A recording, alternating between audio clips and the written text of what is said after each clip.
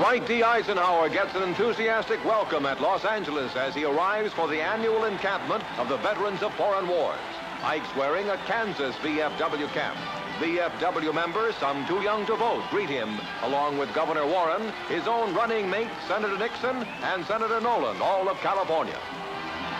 Ike heads for the Los Angeles Coliseum to receive a new award, the Bernard M. Baruch Distinguished Service Medal, bestowed upon him for his work toward American security, unity, and world peace. In his acceptance speech, Ike outlines the points on which he will base his campaign. To increase America's strength, her spiritual, creative, and material strength, to win a just and lasting peace, secured by the entire strength of the free world.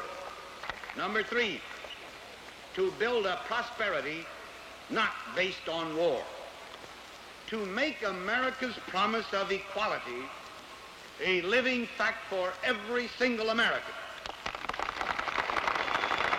5, to strengthen and extend every measure for the security and welfare of our people.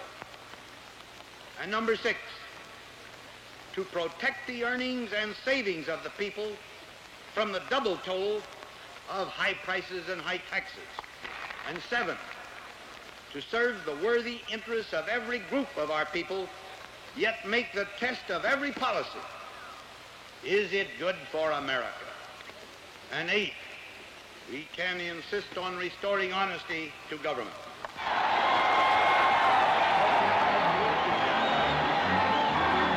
With this program of positive objectives, setting the keynote for GOP policy, Ike has forecast the main issues which he will develop during the campaign this summer.